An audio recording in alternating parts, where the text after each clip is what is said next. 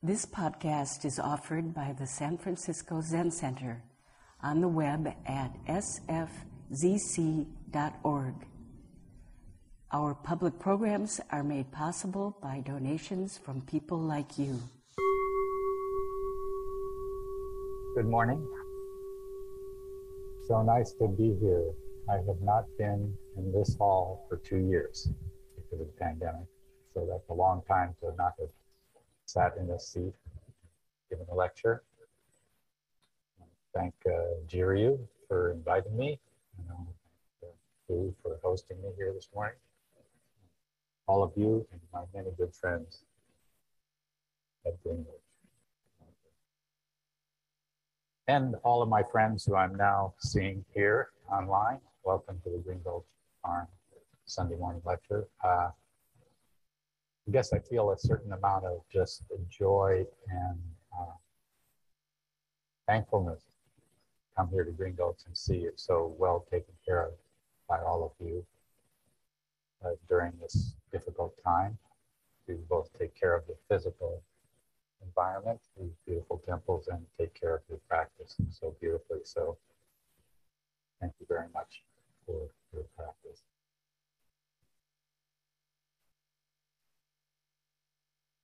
Yes, I noticed her when she came in, her beautiful Yuzo statue with her wish-fulfilling gem is standing behind me, supporting me. And in some ways, I feel that such a wonderful, great reminder of all the wonderful bodhisattvas all over the world, especially in Ukraine and in Eastern Europe, who are taking care of all the mothers and children that are running from this enormous tragedy that's happening over there.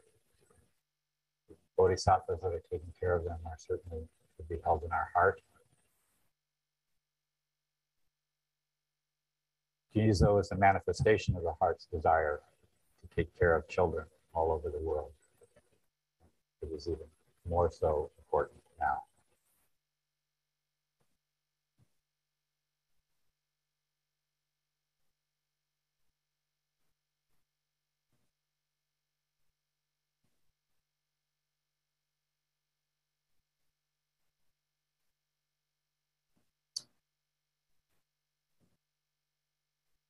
Yes.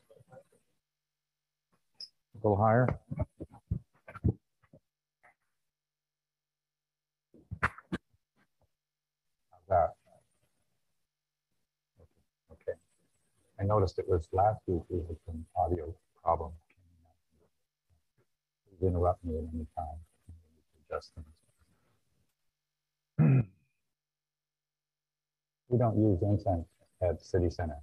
So I think that's the first time I've been in the window and actually offered incense in a couple of years too. A wonderful tradition that we keep doing in this large space. So I'm going to talk a little bit. In January, Shindo David and I gave a 4-week class on the newly discovered recorded lectures of Suzuki Roshi. Maybe all of you are familiar with them, but these were 20 lost audio recordings of Suzuki Roshi that were done at Marion Derby's home in 1965. In fact, they were the very earliest recordings done of Suzuki Roshi. She had a tape recorder there and had a discussion with Suzuki. She said, "Would you let me record these?" And he said yes, and apparently expressed some interest to her about having a book published of some of his lectures. So it did turn out that those lectures that she recorded there did become Zen Mind, Beginner's Mind. And today I'm going to share a few paragraphs from the very first lecture Shindo and I taught from, and the very last of the 4 lectures that we taught from. And it was very special because the first lecture that they had discovered was the actual lecture that became the prologue to Zen Mind, Beginner's Mind.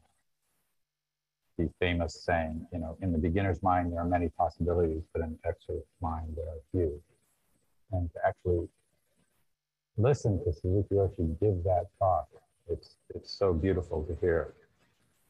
And just to do a little promotion, you can go to the San Francisco Zen Center website and click on offerings, and then you'll see a little box among the many offerings there that says Suzuki Roshi Archive. You click on that and it lists all these lectures that we're sort of rolling out every 2 weeks. We put a new one there. So there's 15 of them posted now.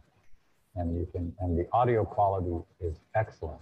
So you actually, she had a great tape recorder back then, and the tapes were preserved for over 50 years. So what's interesting about the tape when you actually listen to it, of course, is that you realize how much editing was done in producing the lectures that are in Zen Mind, Beginner's Mind. So that phrase, beginner's mind, has essentially become synonymous with Zen. Isn't that wonderful? A Zen mind is a beginner's mind. Makes you think you know what a Zen mind is. Unless you wonder, well, what is a beginner's mind? What does Suzuki Roshi actually mean by a beginner's mind?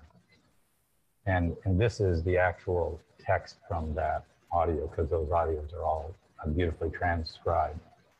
It goes, in a beginner's mind, we have many possibilities, but in expert mind, there is not so much possibility.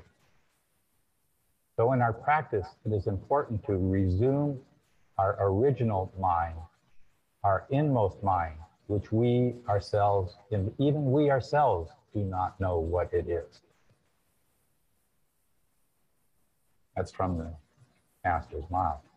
Even we ourselves do not know what it is, this original mind, this inmost mind, which he's, of course, equating with the beginner's mind. So this is a kind of exploration. What is this mind? You know, the beginner's word has a kind of familiarity to us. A beginner's mind means, and he goes on, a beginner's mind means our experience should always be refreshed and renewed. It means always have the joy of discovering something, the same joy as children discovering something new. We have an intuitive feeling for that. We can kind of cast our mind back to when we were, maybe we can't, I can't remember. I kind of think I can remember early days when I was learning how to move my hands as a child. But anyway, the discovery of what it is to have a human body, the discovery of what it is to walk, that beginner's sense, which sort of gets slowed down a little bit in our old age. And but watching children, we get that same kind of sense. So I think we get a feeling for that beginner's mind, kind of a mind of curiosity, a curious, open mind that we can connect to. A kind of inquiring mind, which we always say is such an important part of Zen.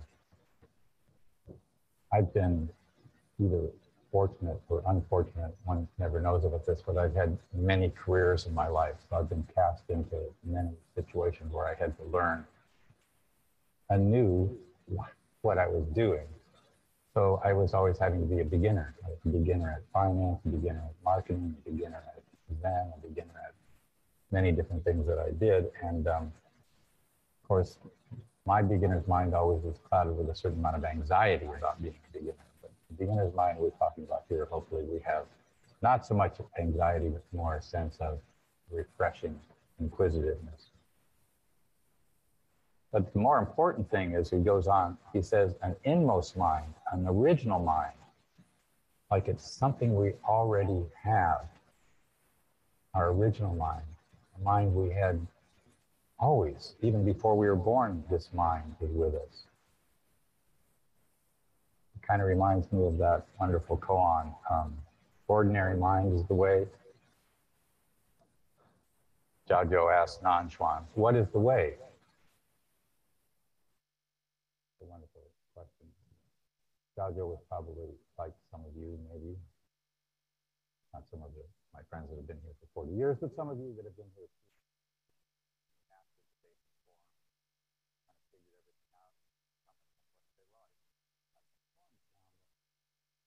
What is that? What actually is the way? And to ask that with some kind of sincerity, I think is part of our training. So Nanchuan's answer, which is so beautiful, is ordinary mind is the way. And then Jiaozhou, wondering kind of what he's talking about, says, should I try to direct myself toward it?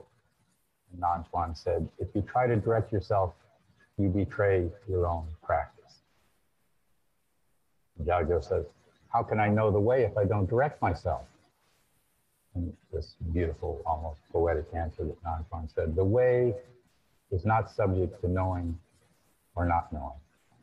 Knowing is delusion, not knowing is blankness or stupidity.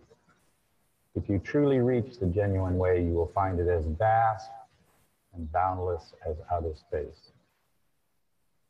How can this be discussed at the level of affirmation and negation?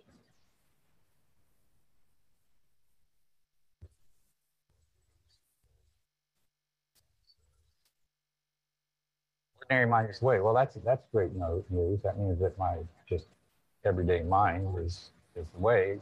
Kind of always got it here, no problem. I mean, that's great, except for I came to Zen because my ordinary mind way was causing suffering, pretty filled with delusion and craziness. So what's he actually talking about here? But Nanchuan is saying everyday actions, ordinary things, speaking to someone, having breakfast, cleaning the dishes, and so on.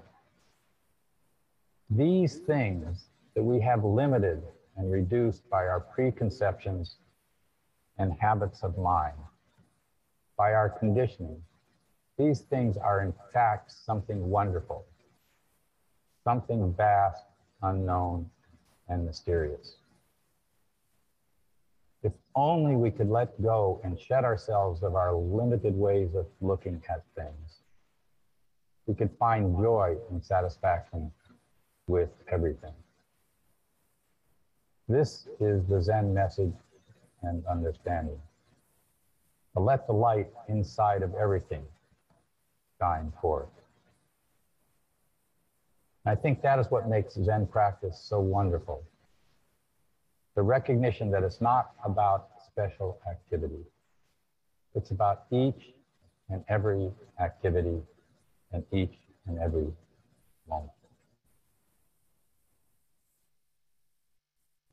It can continue a little bit with a poetic aspect of this beautiful story. Wuman has a verse which goes, spring comes with flowers, autumn with the moon, summer with breeze, winter with snow.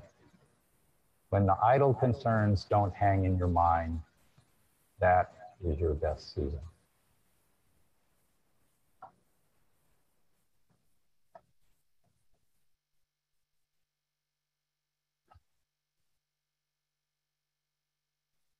Returning to the beginner's mind, he was kind of living example of that mind.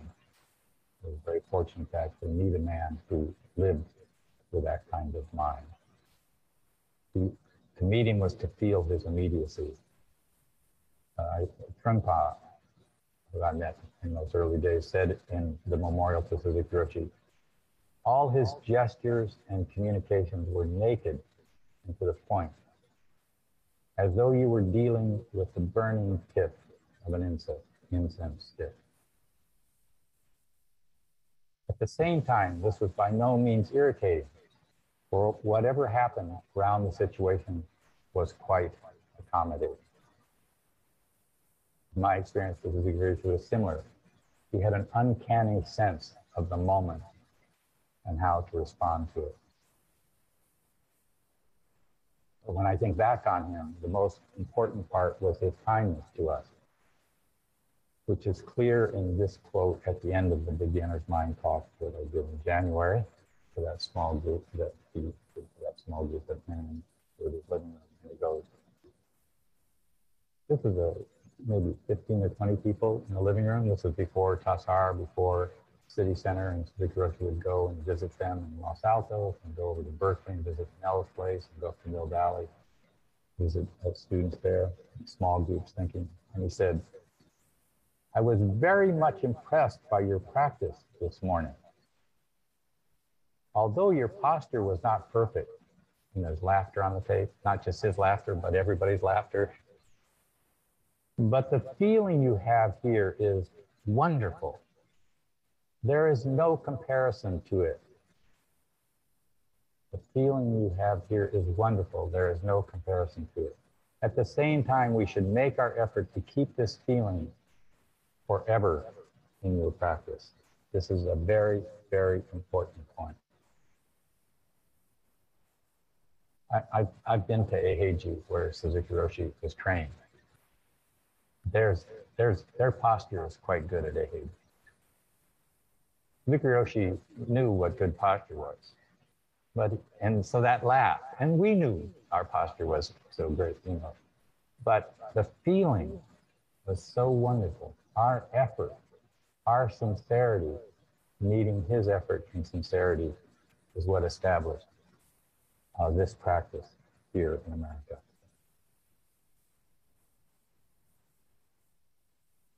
So, and I also like that comment, you should keep this feeling forever. It's a kind of a little bit of a tricky process. It's not recommended that we try to measure how our practice is going, because it gets confusing and it's actually impossible. But still, you should have some feeling in your practice that it's kind of going okay, you know, that it's the right thing for you to be doing. Even if you're going through a tough phase, there's a part of you that knows, okay, this is difficulty that's coming up in my life that I need to deal with, because this is what I need to take care of. A friend of mine who was doing couples therapy, a student of mine actually, and she said to me, no, I don't really look forward to going to therapy, but I know that I should. I know that this is important. So you should have some feeling like that in your practice, that this practice is what you should be doing.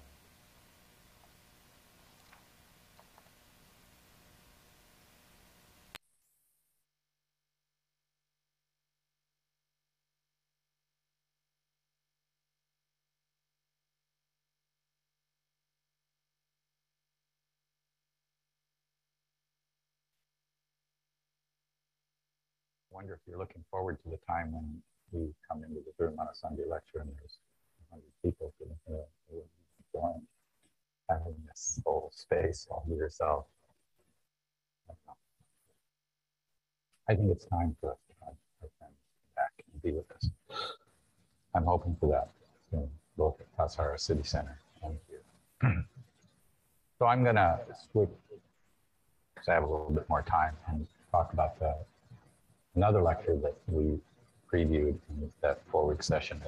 And in that lecture, Suzuki Roshi said, the purpose of studying Buddhism is to study ourselves and to forget ourselves. When we forget ourselves, we actually are the true activity of big existence, or reality itself. When we realize this, there is no problem whatsoever in this world, and we can enjoy our life without feeling any difficulty. So this teaching, you should be familiar with. It comes from a well-known paragraph of the Genjo Koan. And Kazu Tanahashi's translation is, to study the Buddha way is to study the self. To study the self is to forget the self. To forget the self is to be actualized by myriad things. So I thought it was interesting that in 1965, Suzuki Roshi introduced this. Up until 1965, Suzuki Roshi lectured mostly on the Blue Cliff Record. I have all the early transcripts of those, and they're all different beautiful Blue Cliff Records, which are hopefully coming out soon in another book from Zen Center, the edited versions of those.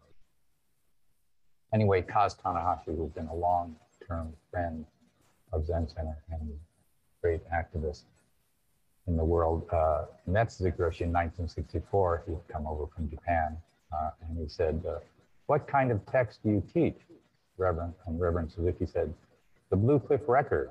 I said, Why not Dogen? Dogen is too difficult for American students, Suzuki said, as if Luke of Record is easy. But anyway, then Ka said, don't you think you should present your best when you teach foreign students? I think Dogen is your best. I believe Dogen is not only an important Zen master and imaginative poet, but the greatest thinker Japan has ever produced. He is fantastic. It doesn't matter if your students don't understand him. Teach Dogen. This is from a very young 20-year-old person telling Suzuki Roshi what to do. So I think Suzuki Roshi immediately asked him to give a lecture, which I think flummoxed Kaz a little bit. But anyway, whether influenced by Kaz or not, in 1965, Suzuki Roshi began teaching Dogen. It isn't as if those early lectures around the Buddhist record don't have the feeling of Dogen in them, because I think that's mostly what Suzuki Roshi taught. But he started in 1965 doing a series of lectures on the Genjo Koan, which is sort of the first text that's most often studied in English in the Shogo Genzo. And he chose this paragraph that is very familiar as the first he presented. Kind of, in some ways, the essence of the Genjo Koan, and that's the essence of the Shogo Genzo, as some would say. Anyway, he gave 15 talks between 1965, a lot in 65, a lot in 66, and some in 67, on the Genjo Koan, which were assembled as a book, Dogen's Genjo Koan, 3 commentaries, and a beautiful collection of the.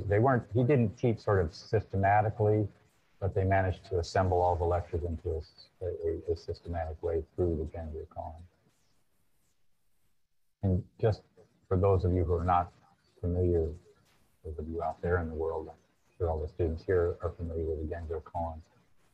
Genjo Koan has many, that's the title of this particular essay, has many translations.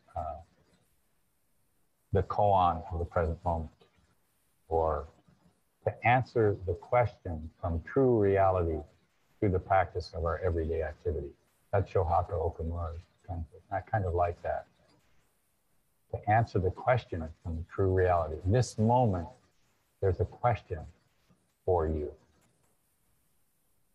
And through your practice of everyday activity, you answer that question. Suzuki Roshi's translation of the Genjo Koan was the koan of everyday life. Everyday life koan to you.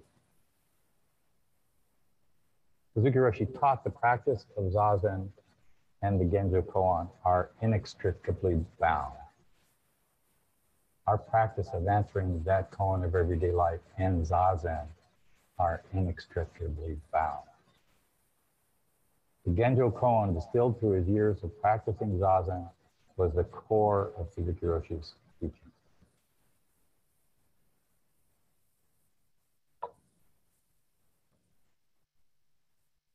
So I'm going to talk a little bit about Kufin's practice a little bit. To study the Buddha way is to study the self. That means observe your life honestly. Be willing to admit, this is how I feel. Not, I wish I felt some other way. I mean, you can say that, and then you can notice, oh, this is how I wish I felt. But anyway, view your actual life. What are you thinking? How your body feels? What you're doing? This is how I'm interacting with the world. And to study yourself this way is without prejudice or judgment. We study ourselves to accept ourselves, to settle into ourselves, to stand in our actual life, and to begin to see our life as much bigger than our mind thinks it is, and much freer than our mind thinks it is. This is a quote from an earlier lecture of Suzuki Roshi that I ran into and thought it was appropriate here. Zen may be said to be the practice of cultivating our mind to make it deep and open enough to accept the various ideas and thoughts that are there. When this kind of acceptance takes place, everything will orient itself according to its own nature and the circumstances. We call this activity the great activity. Reality can be said to be the bed that is deep and soft enough to accept everything as it is.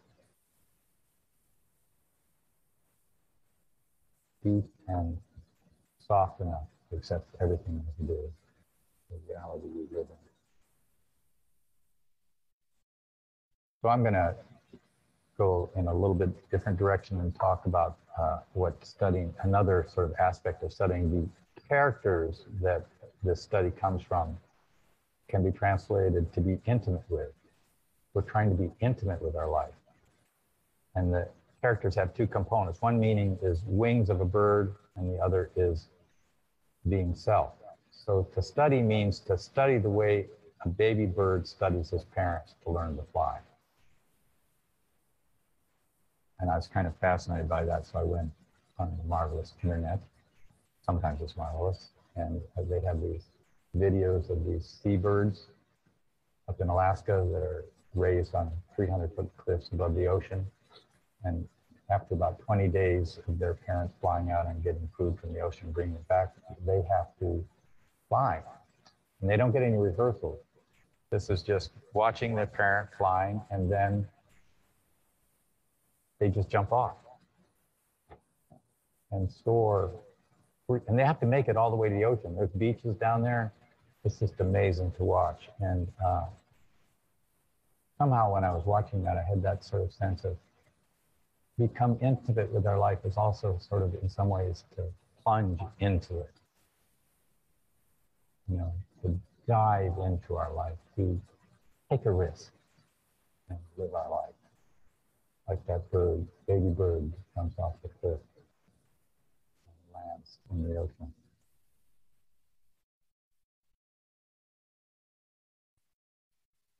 Maybe it was like that when we first learned how to get up and walk, so we can do it again. Not so much using our thinking mind to figure yourself out, to take the risk to really become who you actually are. That's completely and totally unique person. And figure out how to express the deep connection you have to everything else through your unique person.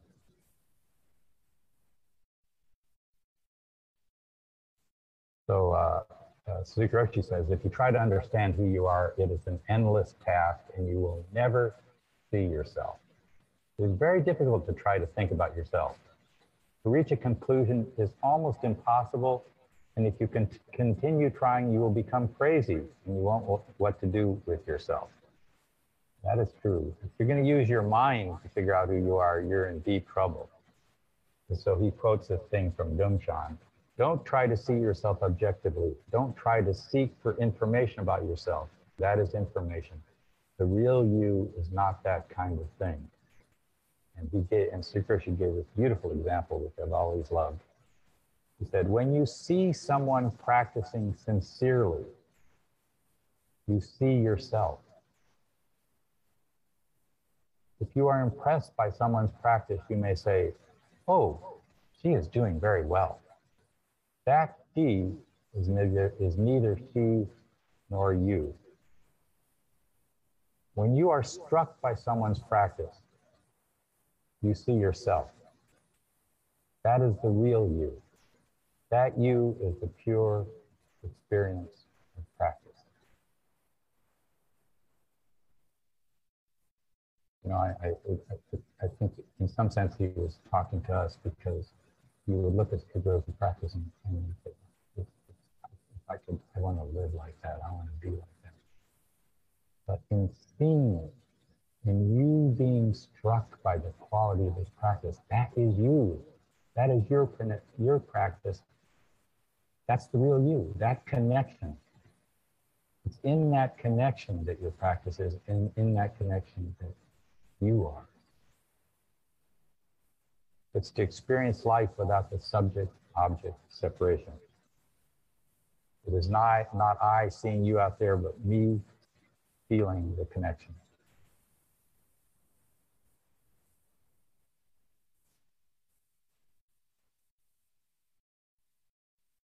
To study the self is to forget the self. All this work figuring out who the self is, and now we're supposed to forget it? Well, there's many ways to talk about this, but I'm just going to point out one area. To forget the self is to see your own craziness and not take it so personally. Be with your experience in a non-judgmental way, and you may notice how much of your experience is around yourself, your self-concern. Did I do okay?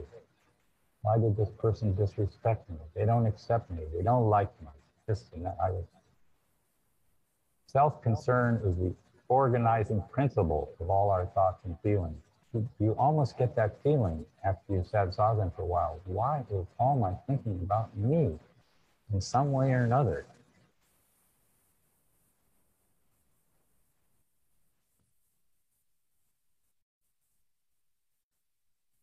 And this, of course, is a cause of great suffering.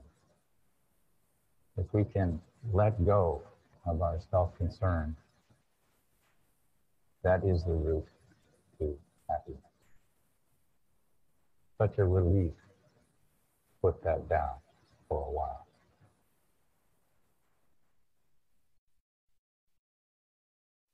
Suzuki Roshi says, when we forget ourselves, we actually are the true activity of the big existence, or reality itself. When you realize this fact, there's no problem whatsoever in this world, and we can enjoy our life without feeling any difficulty. Doesn't mean that we don't feel suffering of the world.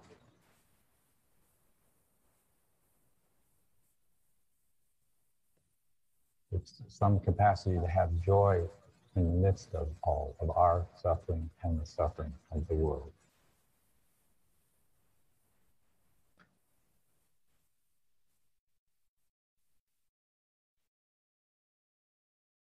Of course, then this is the magic part of this thing. To study Zen is to study self. To study the self is to forget the self, and then to forget the self is to be actualized by myriad things. To be actualized by myriad things. To let the entire world flow through you. When you let yourself go, you can appreciate the world you live in, even the tragic parts. No longer dividing it into things that are good for you and things that are bad for you. This is renunciation. There's a wonderful story that I read in a book by Dale Wright, Philosophic Meditations on Zen Buddhism. And he was talking about Wang Bo, iconic Zen teacher in the Tang Dynasty. And Wang Bo said, pictures enlightened ancestors in real life situations facing themselves so that the true contour of the situation comes to disclosure in them. It's a big sentence, a lot in there. Facing themselves,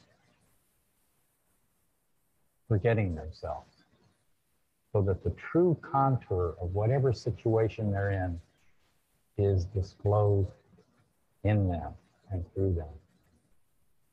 Open ourselves to the world and let it be us. They encounter the world not through acts of will and mind primarily, but through relinquishment, letting go of themselves, opening their own minds and will for the larger context of the situation that then becomes manifest through them. Who knows what Wang Bo actually said, but somehow over whatever 1,000 years, somebody had assembled it into a beautiful idea.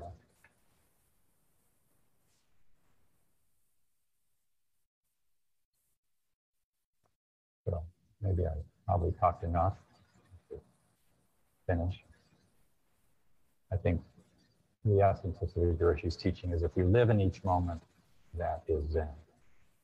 Whether you're sitting or working, living in each moment is Zen. It is our everyday life.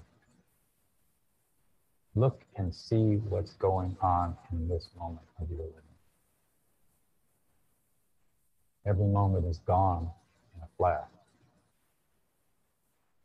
Life goes by very quickly.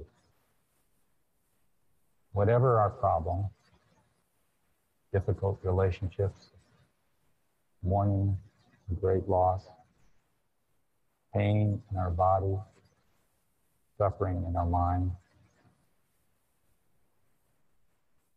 that is your life. It's our life. But we get lost in our problems.